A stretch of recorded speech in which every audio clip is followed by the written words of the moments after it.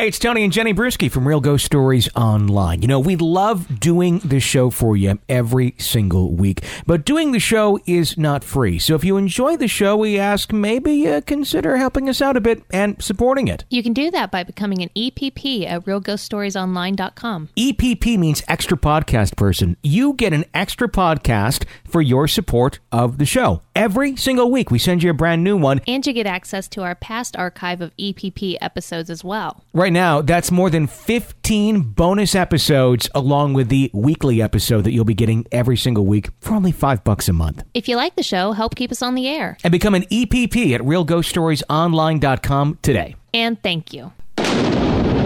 Welcome to Real Ghost Stories Online.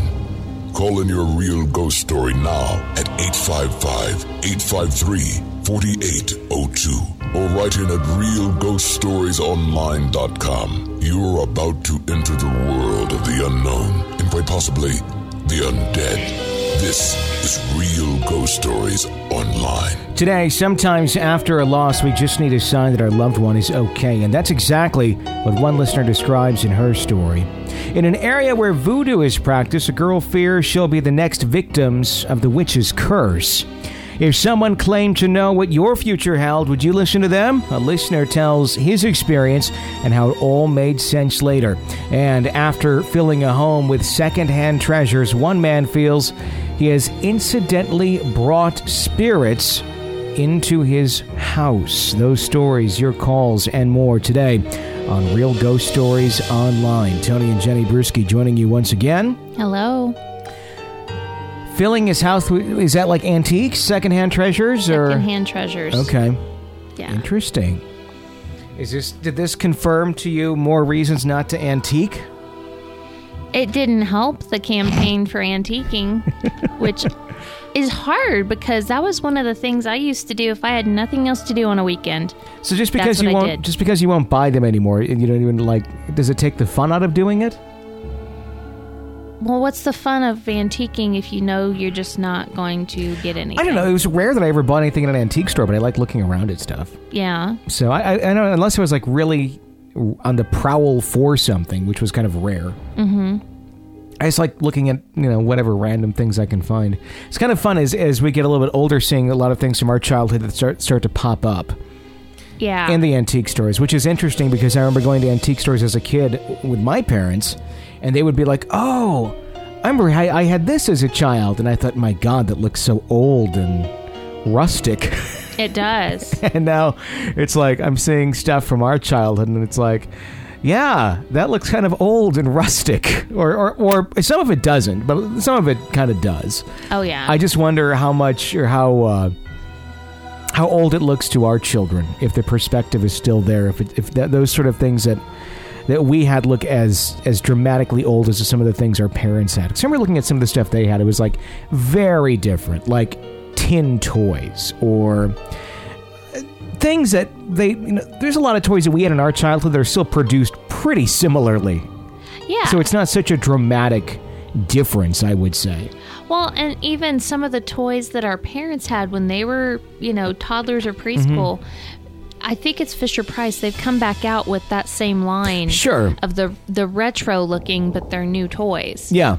Yeah, so those are like grandma and grandpa's toys to our kids when they look at those. I remember a lot of those things we had like in like the nursery at like the church or something, which is funny because the one that we just started going to, the church, it's funny. Just thinking back to the nursery that I remember going to as a child, which was literally when it wasn't Sunday, it was pretty much a closet, like a storage space. Oh, wow. But then on Sunday, they kind of cleared it out a little bit, and then they had like all the old toys in there, and a lot of it was the Fisher-Price wooden, wind-up stuff, stuff that was discontinued for, because children were dying from choking on them and such. Oh. But hey, have the kids play with it. But that's all it was. It was like a little room, and I think it was like a table in the middle, and that sort of stuff, and one person watching the kids.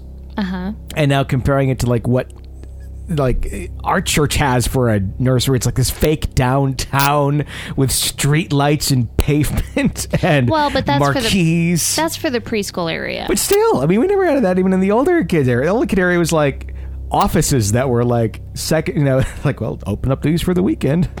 Yeah. It was just like nothing remotely like that. It's just crazy. It's cool. I suppose it makes you more excited to go. Yeah. But just the change in what's available these days. So, good times. Yeah. 855-853-4802 is the phone number to call into Real Ghost Stories Online to share your real ghost story with us. Let's kick off the show today with a letter that was written into us.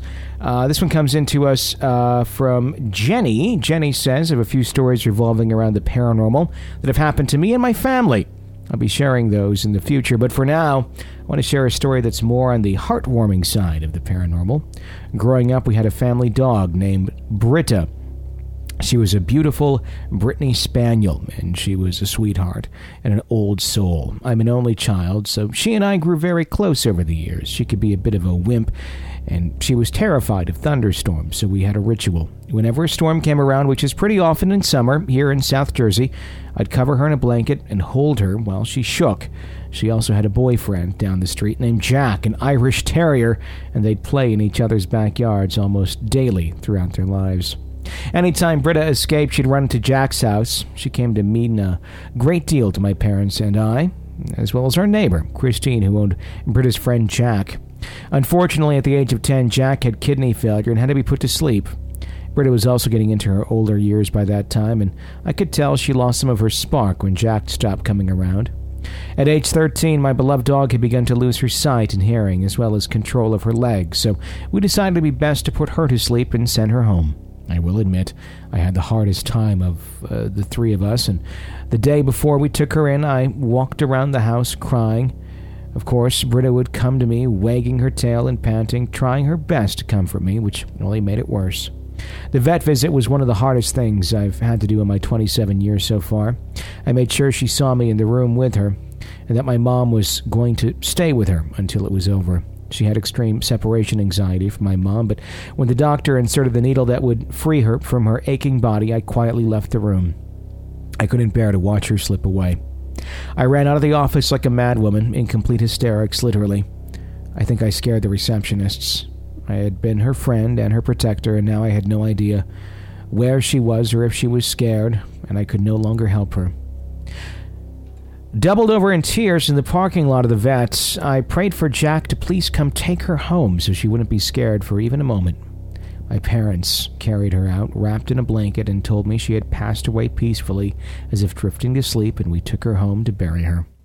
It was a beautiful summer day as we laid her to rest in a peaceful spot in our backyard. A few hours after her burial, our neighbor and Jack's mom, Christine, came over to see how we were doing. Christine and I were standing by a back glass door, and I was pointing to the far backyard to show her Britta's burial spot. We both saw two big bugs playing around 5 feet from the outside, right in our line of vision. We both realized at the same time that they were not bugs, but hummingbirds. Never before or since seen a hummingbird in real life. I knew that hummingbirds are a symbol of resurrection in many Aboriginal cultures, so this was a massive sign to me from the universe that Britta was alive and well and that Jack had indeed come to take her home. Now, if this was not a big enough sign, there's more. I told my parents about this and explained the significance of the hummingbird and resurrection. 2 days later, my mom was down the shore with a friend and called my dad and me, saying that Britta was definitely okay. She said she was sitting on the second floor knitting, and through the sliding glass door she saw what she thought was a big bug flying around the outside umbrella on the deck. She stopped to inspect it closer, and at the same time it zoomed directly to the sliding glass door and looked at her before flying away. It was, you guessed it, a hummingbird. I'll say again, none of us had ever seen a hummingbird before or since down the shore either. I'd love your thoughts on this. I know it brought me a lot of peace of mind, and I want to say to those out there who've lost a beloved pet that they will come back to give you a sign they are all right. You just have to pay attention. Be well. Love the show, and I'll be writing or calling with some stories more on the spooky side soon. You know, I think that may have been part of what that was, seeing the hummingbirds, thinking that that was the closure that she needed, that the two dogs were playing together. And, I hadn't heard about hummingbirds, meaning, resurrection, but I knew a lot of people that I know of a lot of people that have told me cardinals mean that. If you see a cardinal, it's a loved one that's come back to visit. Okay. So it's not a stretch for me to think, maybe hummingbirds are the animal form of a cardinal. So what I'm wondering about that is, if you see the hummingbird and it's giving you a sign and it's showing up like that, is it a supernatural hummingbird? Like, does it really exist? Or is it like a real life, regular hummingbird that's been possessed to show up and give you the sign? Or is it just nature doing its thing and it was meant to show up, kind of like a meant to be type thing? Maybe a meant to be type thing. Or the only other thing I could think of is like the dogs reincarnated as the birds. I don't really know. Be a pretty quick turnaround, though. It would be.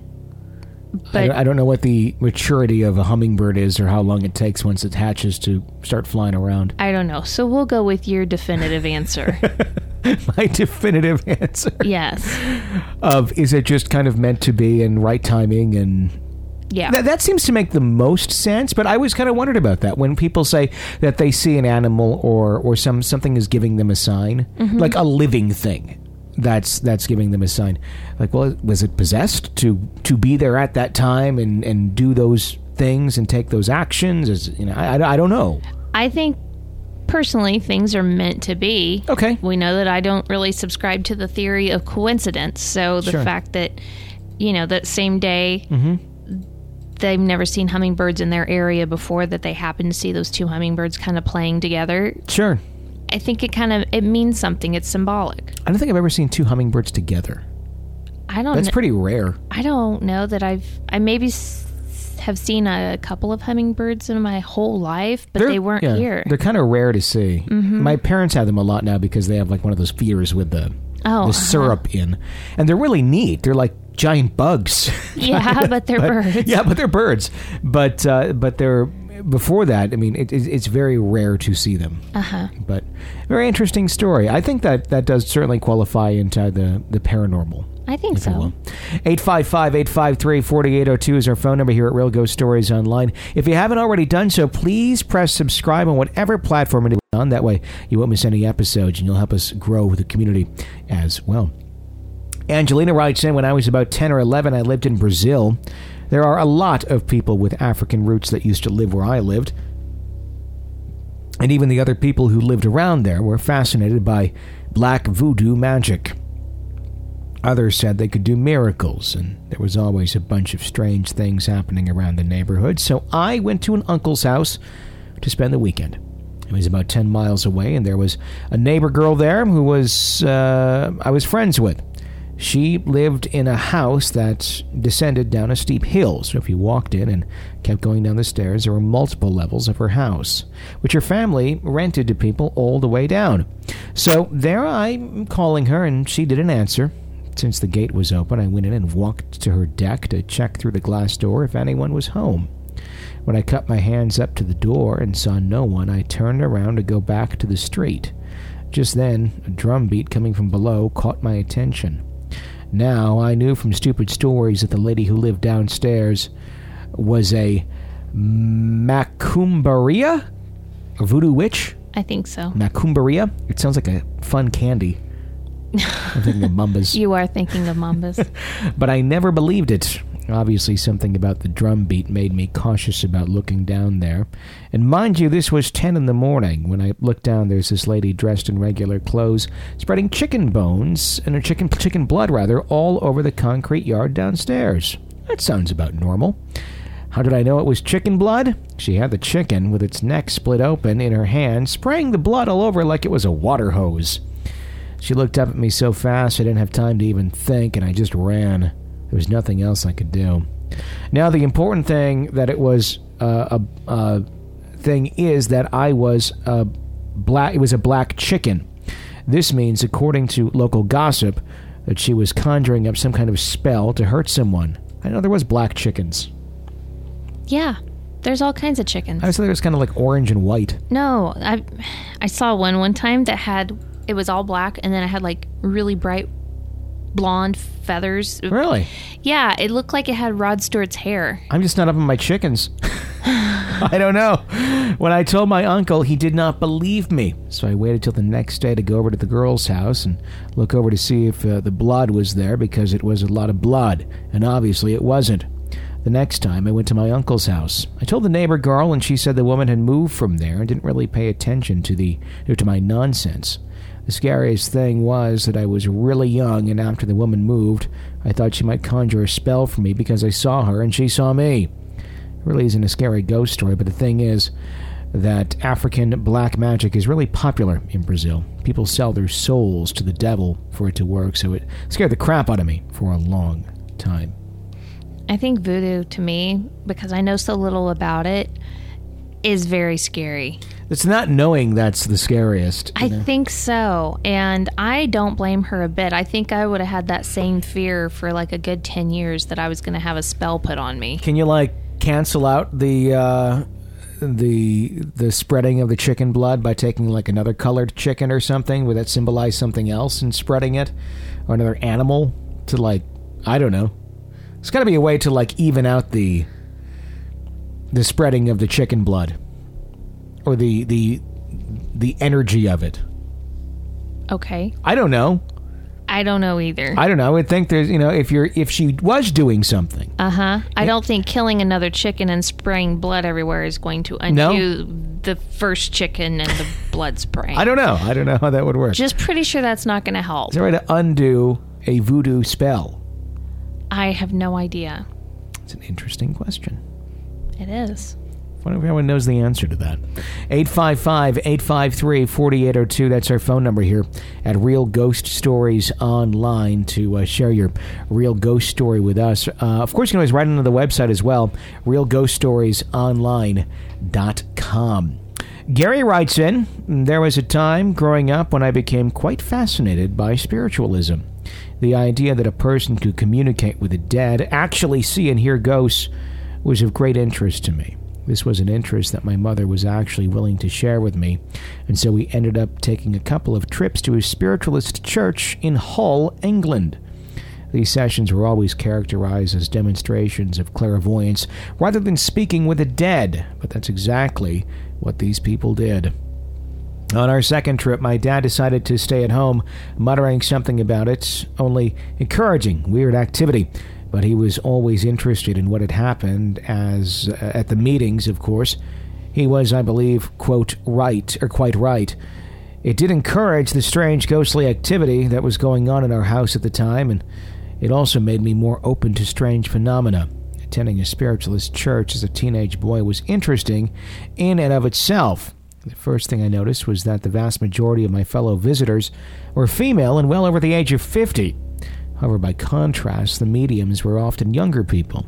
That evening, it was quite a full audience for the demonstration, as the medium was highly regarded, and he apparently attracted a more diverse audience. It was 2 or 3 readings into the evening when his eyes met mine. "Young man," he said. I gulped and likely flushed, as all eyes suddenly stared at me. "I have a man here. He's with me in spirit who would like to warn you about that motorbike that you have. He's showing me that you will have an accident, so be careful. He is young, this man, and he's wearing a motorcycle gear. He passed some time ago, though," said the medium. To be honest, I could barely speak. I just nodded in acknowledgement, and the medium dully moved on to his next victim. Of course, I was consumed with my own thoughts for the rest of the demonstration. We thought that the young man could have been my dad's brother, who had died long before I was born in a motorcycle accident. And yes, I had just recently bought a second-hand Honda C70 motorbike. At the end of the meeting, both the medium and the organizer approached my mother and me. The organizer knew us and lived in the same area that we did. It transpired that the medium wanted to spend time with me. He said that he had some things he wanted to tell me, and so I could come by the next day around 2 p.m. for some tea. We went home and told my dad what had occurred. He was understandably a little upset at the idea of his brother coming through, but he agreed that I should go for the tea and see what the medium had to say. Seance the next day was actually very disappointing at the time. I had fostered this idea that somehow the medium would tell me something really important, meaningful, and deep. In fact, we simply sat in the backyard drinking tea and eating cakes, just chit-chatting for an hour or so. After that, the organizer suggested I should leave so as not to tire the medium who'd be giving another session later that day. As I was about to leave, however, the medium looked at me and said, "Do you write at all, Gary?" "Not much. Why?" "Well, I just wanted to say that you'll one day write a lot." "Okay, thank you," I replied. "One more thing, Gary." "Yes." "Be open." "I'm sorry?" I asked, somewhat puzzled. "Be open to spirit. They'll write through you. Don't be afraid. It'll feel quite natural. May not happen for many years yet, but it will, and I think you might just sit from time to time with a pen in hand and a bit of paper and see if it happens." "Thank you," I said again, feeling a bitter sense of disappointment. Was that all? Apparently the medium put on an uncharacteristically poor showing later that evening. He was tired from meeting with me, he had claimed. I didn't understand why that should be so, nor really why he wanted to meet with me. At the time, I didn't believe that he had told me anything very much of value at all. About 6 months later, I visited the University of Hull. They had an open day for prospective students. I was 17 and looking forward to going to university, so I went. Driving back home on my motorbike, as I accelerated away from some traffic lights, I suddenly saw a blur jump out in front of me. I braked as hard as I could, but I hit whatever it was. I heard the yelp of agony as I did. And then I found myself sliding along the street at about 30 miles an hour until the handlebar hit a pothole and threw me away, gashing a hole in my knee as I went. The bike was messed up. I was okay, although bruised and bleeding. And the poor dog was dead. I felt bad. I felt terribly guilty for killing a dog. I also felt very fortunate that the light had turned red behind me and I wasn't run over by a car. I remembered the medium then, what he had said in the message, and I understood that this was a sign. Now, I do indeed write. I write a lot. And the spirits? Well, they do come through. As the boy in the movie said, I see dead people. This story, and others like it in My Haunted Life 2, is out now on Kindle. He's written at least 2 books about his experiences with the paranormal. So that's why this is My Haunted Life 2, because there's My Haunted Life. Okay, I think he posted something on our Facebook wall the other day. Oh, really? Yes. Okay. I do recall that. So I thought it was a great story. That was really interesting. Yeah. Yeah. Yeah, I would love to hear more of his stories. I wonder... Okay, well, so the writing came into play because he began writing books. Yes. Okay. Very interesting. Now, my question is, when you have a medium or somebody in that type of position give you a glimpse of what you might have in store for your future, does it actually influence your future to go that way? Whereas before this, he really didn't consider himself a writer, didn't write much, and just now that thought is in his head. Like just the power of the suggestion? Yes, exactly. I think it could very well influence you one direction or the other, or at least make you try if you're open to it. Yeah, I mean, obviously that his on his own, but I wonder if he would have tried writing had he not had this experience. Yeah, I mean, it may help you discover a certain skill set that you didn't really realize that you had. I mean, if you're a horrible writer and you try writing, you're still going to be horrible. You're not going to be better at it just because a ghost told you to or a medium told you to. But it may be one of those things where it's kind of like, the universal kind of lining up and kind of giving you the nudge that you need. Right. Something on some other side going, hey, think about this. Look, you have this gift. Do it. You don't even realize it. Mm-hmm. And it maybe just comes through the medium. Not necessarily needing to be attributed to any one specific person telling you to do it. Just something to be aware of. Right.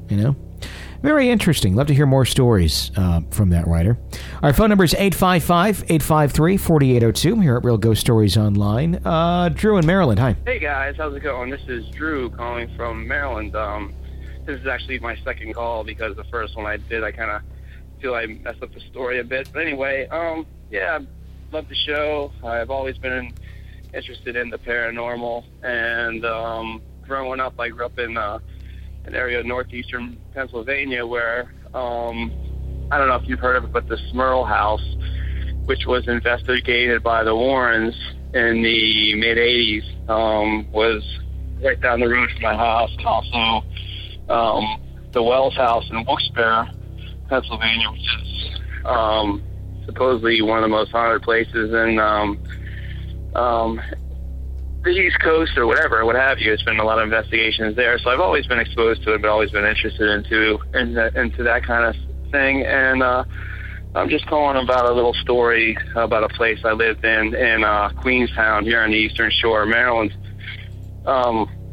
Moved into a house in around 2006, and the house wasn't an old house. It was built in the late 70s, early 80s, I believe. But when we moved in, it was just kind of a weird feeling, kind of like the feeling of being watched, but nothing overwhelming.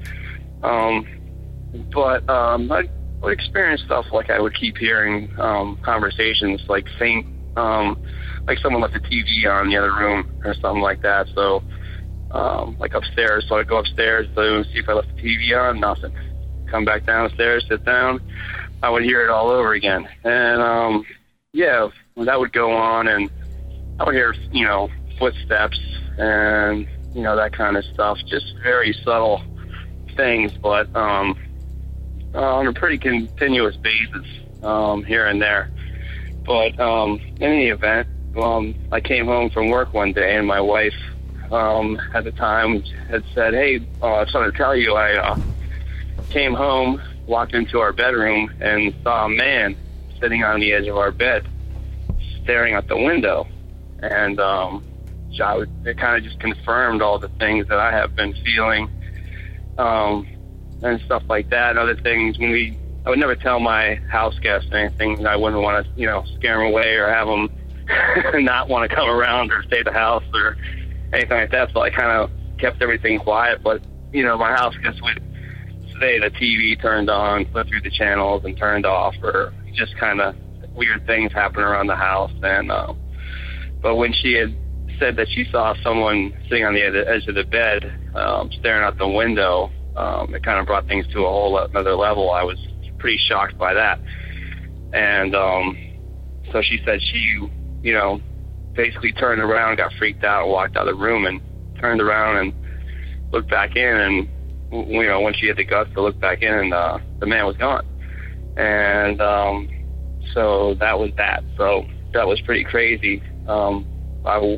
Eventually we ended up selling a washer and dryer that we had, and these guys came to pick it up. The one was a local school bus driver, and he came and picked it up. He was with a friend of his, and the friend of his was walking around the house, and he said, oh, this is the old Hoskins residence. I used to date Mr. Hoskins' daughter, and there's a lot of memories in this house, and blah, blah, blah. And he started to look like he was upset or kind of choked up, and, I thought it was kind of weird. So I said, if you don't mind me asking, why it seems like you're getting a little emotional. Is there any reasons why, you're getting choked up when you talk about it? He's like, I didn't know if you knew this or not, but Mr. Hoskins had died 2 years ago. And I said, no, geez, I had no idea. And but when he said that, everything clicked. Everything was just, wow, because it was almost 2 years, almost to the day of when my wife at the time had actually seen the man sitting on the edge of the bed. So it kind of all made sense and clicked that it was probably him. In my mind, I was thinking about probably just kind of, staying by the house and getting one more look out the window before he moved on. But yeah, that's that. That house had a lot of little stuff here and there. But anyway, just want to run that by and see what you guys thought about it. Just a lot of little things here and there. I don't know. It seemed like nothing was really connected because there was a lot of other stuff going on. But besides that, so I don't know what pulled things to that house or what the reasons were. But I know there was a lot of Indians in the area and stuff, Native Americans in the area that were kind of slaughtered off when they settled there. And the English, there was the Battle of Slippery Hill, which was between the English and us back in 1812, I believe. So I know there was some violence to the land, and I kind of had a history. But just want to run that by you and just say I love your show and see what you guys thought. I have a lot more stories if you guys would like to hear them. And take care. Bye, guys. I think your guess is right. That's probably who it was that came back. Yeah, I think that makes sense. It's always fun when the neighbor's like, hey, I don't know if you know about this, but yeah, so-and-so died right there. Oh, well, he didn't die there, Yeah. but he obviously loved the home to come back and be there, or he loved the view from the bed there. Mm-hmm. So I don't know where my first visit back would be. Do you know? Where your first visit back would be? Like if I just had died and you get that one last glimpse at whatever. No, I don't know where it would be, honestly. No? I mean, I would think you'd probably want to come back and see your family if we were still around. You would think. You would think. Well, the first place that came to my mind was the lake where I grew up. Okay. Being out in my rowboat. Okay. Ghost Ginny in the rowboat. Is that where I could look for you as a ghost? If you were to pass first? Maybe. Go look out on the lake for... Maybe, but you're so horrible with finding things around here after living here for, what, 8, almost 9 years? You've taken me by there several times. You could not find it with a map. I bet you I know the general area. There's a lot of roads around there. If I just drove around enough, I would find it. And I know exactly what it looks like. I could figure out which one it was. But once I hit the road, I'd know where I was. It'd be a done deal. You wouldn't find me. You can't find your way home from across town sometimes, so... Well, that's true, but... Would you show up, like, as a dot on my Google Maps? Like, and search Ghost of Jenny, and, hey, there she is. Yeah. In the middle of a lake. You look at me on Google Earth, there I am, in the boat. Shadow figure in the boat.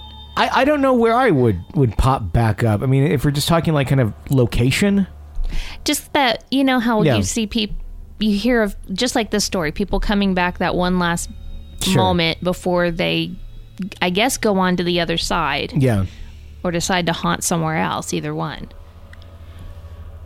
I think if I could pick a place to haunt, like, for a long term, I would be the ghost in the woods up behind my parents' house. Yeah. I would go hang up by old Tree Fort area. Mm-hmm. And it's like right behind the cemetery. And, yeah, I would be the ghost that's in the woods, freaking people out. Kids going back there and playing like me, and hunters are out there, and I would be that guy. Okay. Like, what's that rustling over there? Is that a deer? No, it's not. It's me. I'm back. Want to play Ghostbusters? Oh, wait, I'm the ghost. It would work out great. Yeah. It's a fun place. It's peaceful back there. I like it back there. Yeah. Lots of greenery in summertime. 855-853-4802 is our phone number here at Real Ghost Stories Online. Katie writes in, hi there, Tony and Jenny. My name's Katie. I am a fellow Wisconsinite. I live near Milwaukee. To my family, my mother and brother seem to be quite sensitive to the paranormal, more than the rest of us. Collectively, there are many stories dealing with things we can't explain. So I'll begin with the tamest story that we have. This story in particular isn't a ghost story per se. However, it has been one that has stuck in my mind. My mother has always believed in the paranormal. I believe this can be attributed to having a near-death experience as a preteen. I also think this may have started her sensitivity and abilities. More often than not, my mom couldn't sleep. Many times she would stay up until 4 in the morning writing in her journal, as my dad was the complete opposite. It didn't surprise me that on this night, she was wide awake. She was lying down in bed with my dad on a warm summer night, like usual. They had the window open to let the breeze in. She stared out the window at the glittering stars. As she continued to stargaze, she noticed what she thought was a plane. She paid no attention to it until it did what no plane could do. The star began moving from left to right, almost as if it were a bouncing ball. She tried waking my dad up, which was a ridiculously difficult task, and she asked him if he could see the moving star. He answered groggily, "Yeah, I see it." He had no interest whatsoever, and promptly fell back asleep. I don't know what her feelings were at this point, but I do know that she watched it continually for hours on end. The star continued volleying back and forth from the same position to the other until she finally fell asleep. In the morning, we found out that my sister-in-law's aunt had passed away. This woman was much more than an aunt to her. She was the mother figure in her life. I believe my sister-in-law's mom committed suicide when she was a little girl. We knew nothing about this woman. We had never even met her.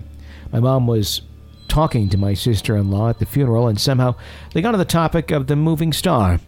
My mom described it as best she could. It looked like that Pong game or someone playing tennis.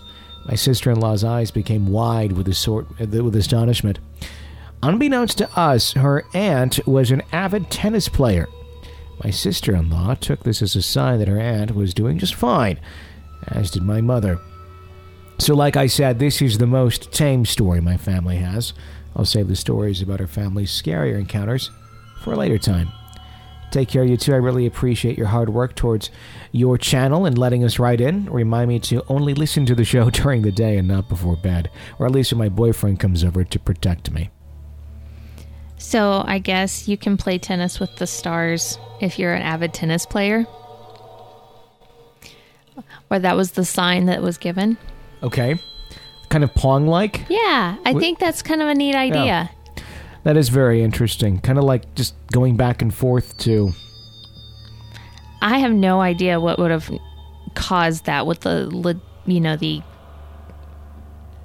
I just have no idea what would have caused that. Optical illusion, or just... I think it almost...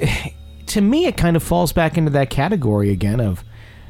like the bird at the beginning, the hummingbird. It's like maybe this is just one of those things that are meant to happen at a certain time. Yeah. As a sign to let you know something. I just like the idea of the tennis player being able to play tennis with the stars. Yeah. I think that's a really neat thought. Yeah, I like that. Until one goes out of bounds and hits Earth and kills us all. Well, you know. Take that thought and just destroy it. Thank you for that. 855-853-4802. What was that in? It was I don't know if it was a TV show or a movie where there was like the kids are talking about the stars and Twinkle, Twinkle, Little Star and how much I loved the stars until I learned that they were giant balls of gas. It would immediately melt me or something. Do you know what I'm talking about? No. I was in something, and it was just hilarious because it went from like a real cute sentiment to until I learned. Yeah. What it really was. Anyway, someone will point that out, I'm sure, either on the message board or in the comment section of this on YouTube or something. 855-853-4802. That's our phone number here at Real Ghost Stories Online. To share your real ghost story with us, we would love to hear it. Let's go over to Jill in Indiana. Hi. Hi, Tony and Jenny. This is Jill from Indiana. I haven't called in a while. I've been on vacation.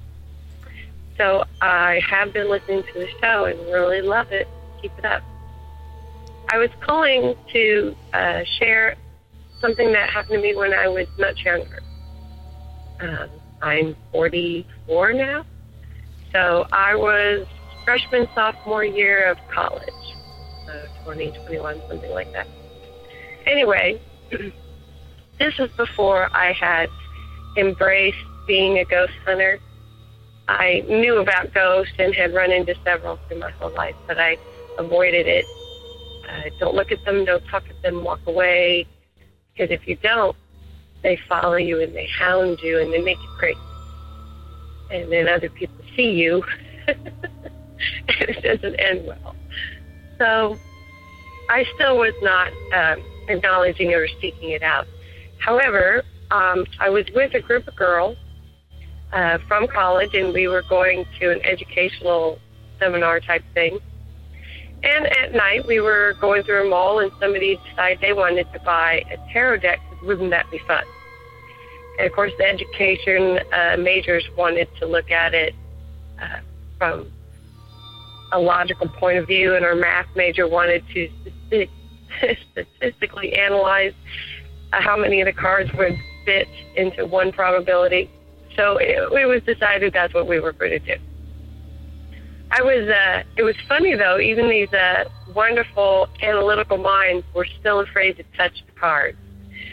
So I was we negotiated that I would do the actual dealing of the cards, and it was booked. And so we did tarot. And long story short, it was fun and surprisingly accurate. We could talk about that some other time, but it was very accurate. Even the analytical girls had to admit that one wrong card in one wrong place would screw the whole thing up. So I have been doing this more and more and more, and it became addictive. And I could almost imagine, I would do it with my eyes closed, and I could almost imagine an unseen helper, a male, and like a spirit guide, I guess people call it. He would help me pick the right card. I would spread them all out, go fish style, and he would guide my hand to pick just the right card. And during that point in my life, my personal life was a complete shambles. So this became super addictive. And even when I wasn't using the cards, I would imagine this unseen friend helping me make good choices in my life. Any time at all. You came up to a decision or a choice you had to make quickly, I would think, hey, where should I go? And I would feel almost a physical push in a direction. Then when I would do the cards, I could almost feel someone, it felt like someone was physically standing behind me, laying one or two hands on my shoulders.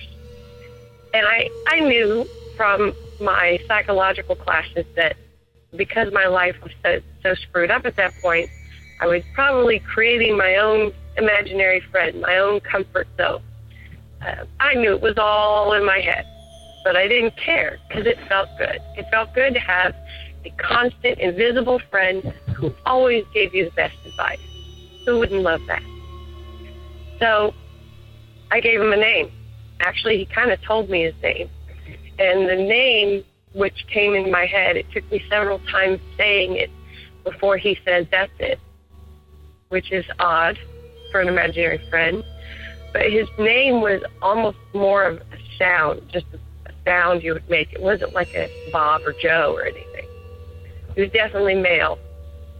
So then it came that if I needed him, I could call his name in my head, and he was there. And this went on for quite a while. I would say almost a year. One day I was at home, and my home life, I was living at home and going to college. My home life was not good at that point. Didn't sleep much at all, ever, mostly out of fear. And after several days of this, adding to my already stressed out situation, now adds severe sleep deprivation. 2-3 hours a night, tops, sporadic, constantly waking up at every sound. I was beyond exhausted, and I knew it. I was going to crack. And my unseen friend came, and if you can imagine, I'm laying in my bed, and I'm facing, there's a closet door parallel with the headboard. And the door opens, and I'm so exhausted, I figured, look at that, door's opening. And he walks out in physical form, and he's what we would now call a shadow man. He has no features. He's all dark black shadow, no clothing, just a feature. He walked, and I'm not afraid. I'm too exhausted to be afraid, and I can feel this is my friend. And I just thought, there's my friend. And he walked around the bed, and I could feel the bed move, and he climbed in bed behind me and scooted up right next to me and spooned on my back, spooned me, laid an arm over my rib cage, and it was so comforting. It was like a blanket of safety. And I was just like, well, you finally cracked.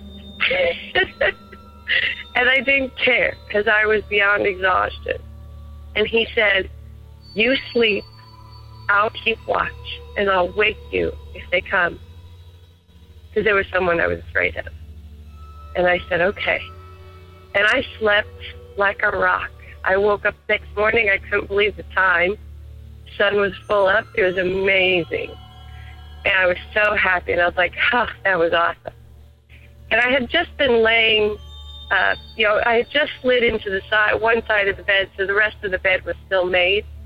And when I got up and turned around to adjust the covers, on the other side of the bed behind me, there was an indentation of a head in the second pillow, and the comforter that had been snapped tight, you could see a definite outline of a person who had laid there on their side in spoon position, knees bent, and it freaked me out. I lost it. Because I knew ghosts were real, but this wasn't a ghost. This was my imaginary friend. So that freaked me out.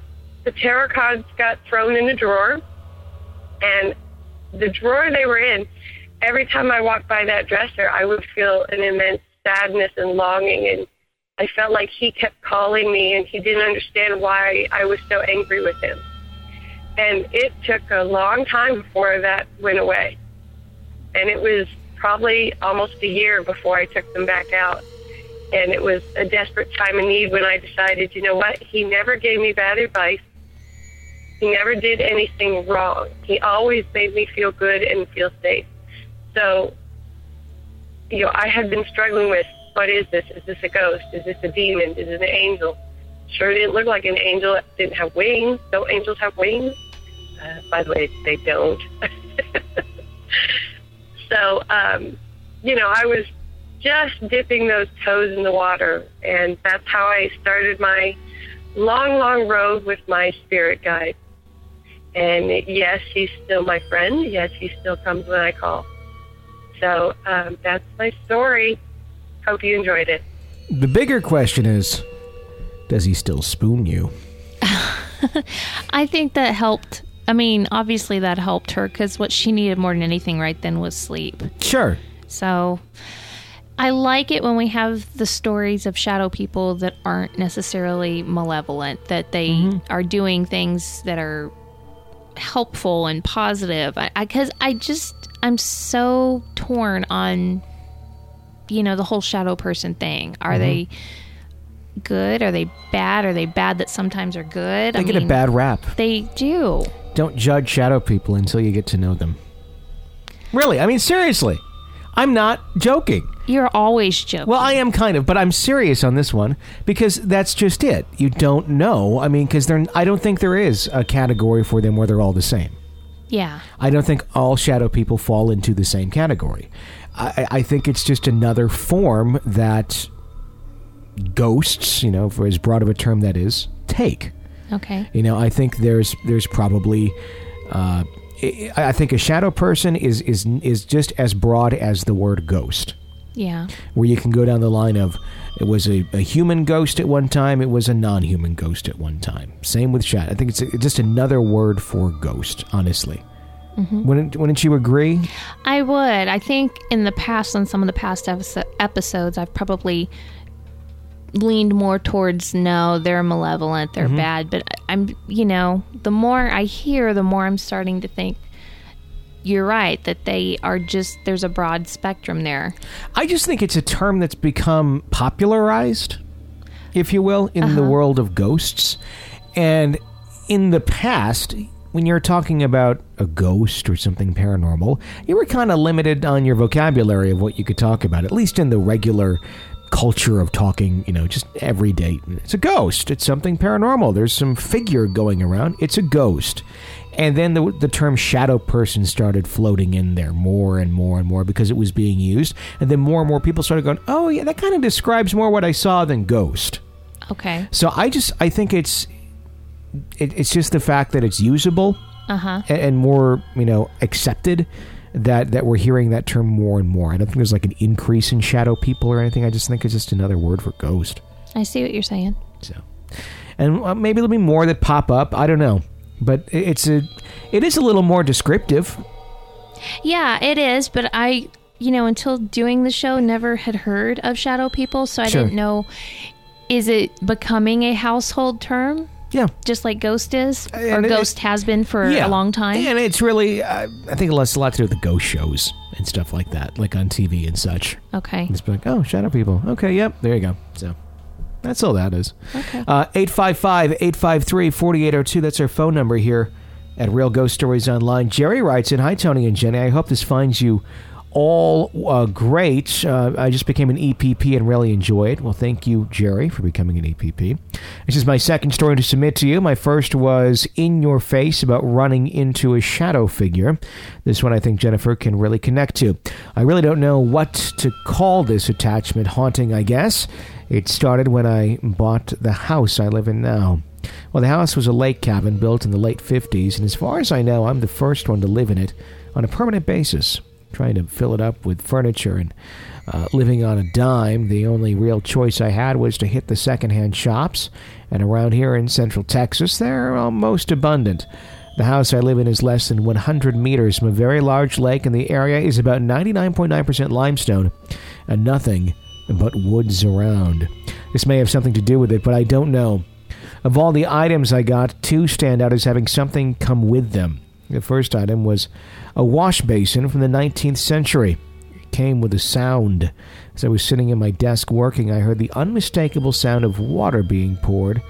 Being the only home I went into, the bathroom, which is right next to it, checked the sink and shower. They were both dry. Well, finding nothing that could cause this sound, I went back to work, and no more than 2 minutes later, the same sound happened again. This time I zeroed in on the wash basin. There are no pipes behind or around it in the walls, etc. I guess this would be a residual haunting. The second item would be a grandfather clock, or the creepy clock, as my nephews call it. They've been known to stop the pendulum and stop the clock. I don't know, it just freaks them out. Late 20th century, I was again alone in the house. I just keyed the clock when out of nowhere, right next to my left ear, I heard, not in my head, I'm standing right here. I could even feel its breath. It was a male voice and sounded a little urgent or hyper. For some reason, I did not jump, scream, or run like an 8-year-old. Did not feel any good or bad vibes. I felt indifference, and I turned towards the voice and said, I can hear you, in a somewhat annoyed voice. I guess this should be an intelligent haunting. Both of these have just been a one-time thing. The house itself, I feel, is not haunted. When you walk in, it feels like a dead battery, but we do get what I feel are things just passing through. Not staying long, and with all the woods and water around, an entity or two have been seen or felt by different family members, but again, they don't stay around. Thanks, keep the show going. Jerry.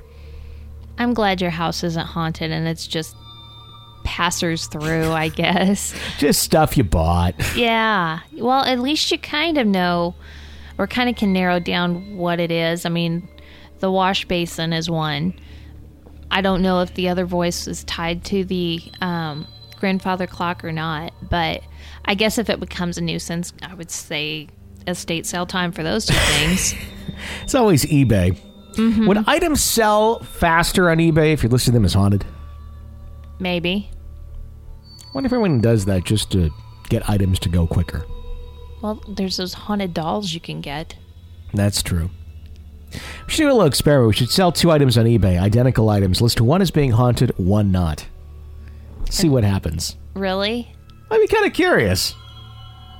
And then just not sell the items, or let people think they bought something that's haunted? I don't think they bought something that's haunted. would that be dishonest? Right. Yes. Or we could put a curse on it or something. No.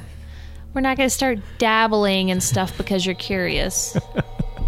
Well, it's not that I'm curious. I just don't want to be dishonest with a sale. Oh, so dabbling in curses and witchcraft is yeah, it's just point of purchase is being honest about what you're selling someone. Okay. We can put the curse on it once it's in the mail carrier's hand. Like, hey, could you come in here for a second? Yeah, okay, just stand right there. Well, we have a different mail carrier. The other mail carrier we could have cursed. Yeah, the other mail carrier would have been completely fine with doing that too. Charles writes in, hello, Tony and Jenny. I'd like to start off by saying I love your show and I'm well set in my new career. I plan on becoming an EPP. I'm an only child, and a couple years ago I lost my father to cancer, so I had the hardest time in my life preparing his funeral arrangements and funds to pay for it. The day I laid my father to rest, I was on my way home with my wife and son from the cemetery. My wife asked me to stop by the store to pick up some milk for my son. Really didn't want to stop at a store after crying for hours and having a very big hole in my heart, but my son did need his milk, so I stopped by the store. Not sure why I did this, but my intention was to only get the milk and go home, but I Bought the milk at an $8 Mega Million Lotto ticket as well. I'm going to explain the way the ticket looks for a second because I'll mention it again in this letter. The ticket has letters on it to signify how many lines you've played. So if you bought a $1 ticket, you'll have a letter A and 5 numbers next to it with one mega number. So a total of 6 numbers. If you buy a $2 ticket, you'll have a A and a B, both with their own set of mixed numbers next to it, and so on. Since I bought an $8 ticket, my letters were A through H. When we got home that day, I spent all of my time thinking about my father and falling in and out of sleep until about 10 p.m. that night. At around 10 p.m. that night, I'm asleep and can hear my father's voice in my head tell me to go over to go check my lotto ticket, which I totally forgot I'd bought. Got up, got the ticket out of my I wore that afternoon, checked the ticket, think nothing of it when I matched up 2 of the 6 numbers. I continued to check the rest of the numbers, and to my surprise, I have matched 5 out of the 6 numbers to only miss the mega number by 1 digit and missing out on $42 million. At this time, my wife was sleeping next to me, and I screamed, "We won! We won $250,000 on line D." And to this day, I believe line D stood for D as in Dad. I believe my dad left us a gift on his burial, worst day of my life, to let us know that he was okay and wanted us to be okay as well. Thank you for reading my story. I think that would help cheer me up a little bit. I would think so. And now you can be an EPP for the rest of your life. Well, it would definitely, I'm sure he doesn't say if the death was... Did he say if the death was sudden? Because I'm just thinking he probably didn't have the extra money just there for the funeral. I'm sure and all there's those a lot that it expenses. went to. Yeah. Well, he said he lost his father to cancer, so I don't know. Okay. It's hard to tell with that sometimes, Right. if it's a long-term thing or if it's like, oh, shit, you have cancer, you got a week. It can happen like that. I know. So, I don't know, but... that's really interesting. I've never heard of... I guess I've heard of that like in movies, but never actually happening in real life. Yeah. That's a really interesting story. And I agree. I think it's one of those coincidences. This show's been filled with a lot of interesting paranormal coincidences from beyond the grave tonight. Are they coincidences? Well, that's the thing. I mean, I'm using the term incorrectly. What would be the signs? Would signs be the better word to use than coincidence? Because I don't mean coincidence. Coincidence seems to mean happen by complete chance. I think of it as synchronicity. Synchronicity? Mm-hmm. I think that's accurate. Yeah, I think there's a lot of that was going on in a lot of the stories tonight. Mm-hmm. Very interesting. If you have a real ghost story, we'd love to hear it. You can call in at 855-853-4802. Of course, you can also write it on the website at realghoststoriesonline.com. And if you like the show, please become an EPP. That's how we keep the show going, by your support. It's only $5 a month. Get a free bonus episode every single week sent to you via email as a thank you for keeping the show alive. It's an exclusive episode, some of the best stories that we get and go on our EPP episodes. So please become an EPP, check it out, and you get access to all of our back archive as well, which is about 22 episodes. So not bad for $5 a month. And you keep the show going for a long time to come. You can sign up on the website, realghoststoriesonline.com. Until next time, for Jenny Brewski, I'm Tony Brewski. Thanks for listening to another episode of Real Ghost Stories Online.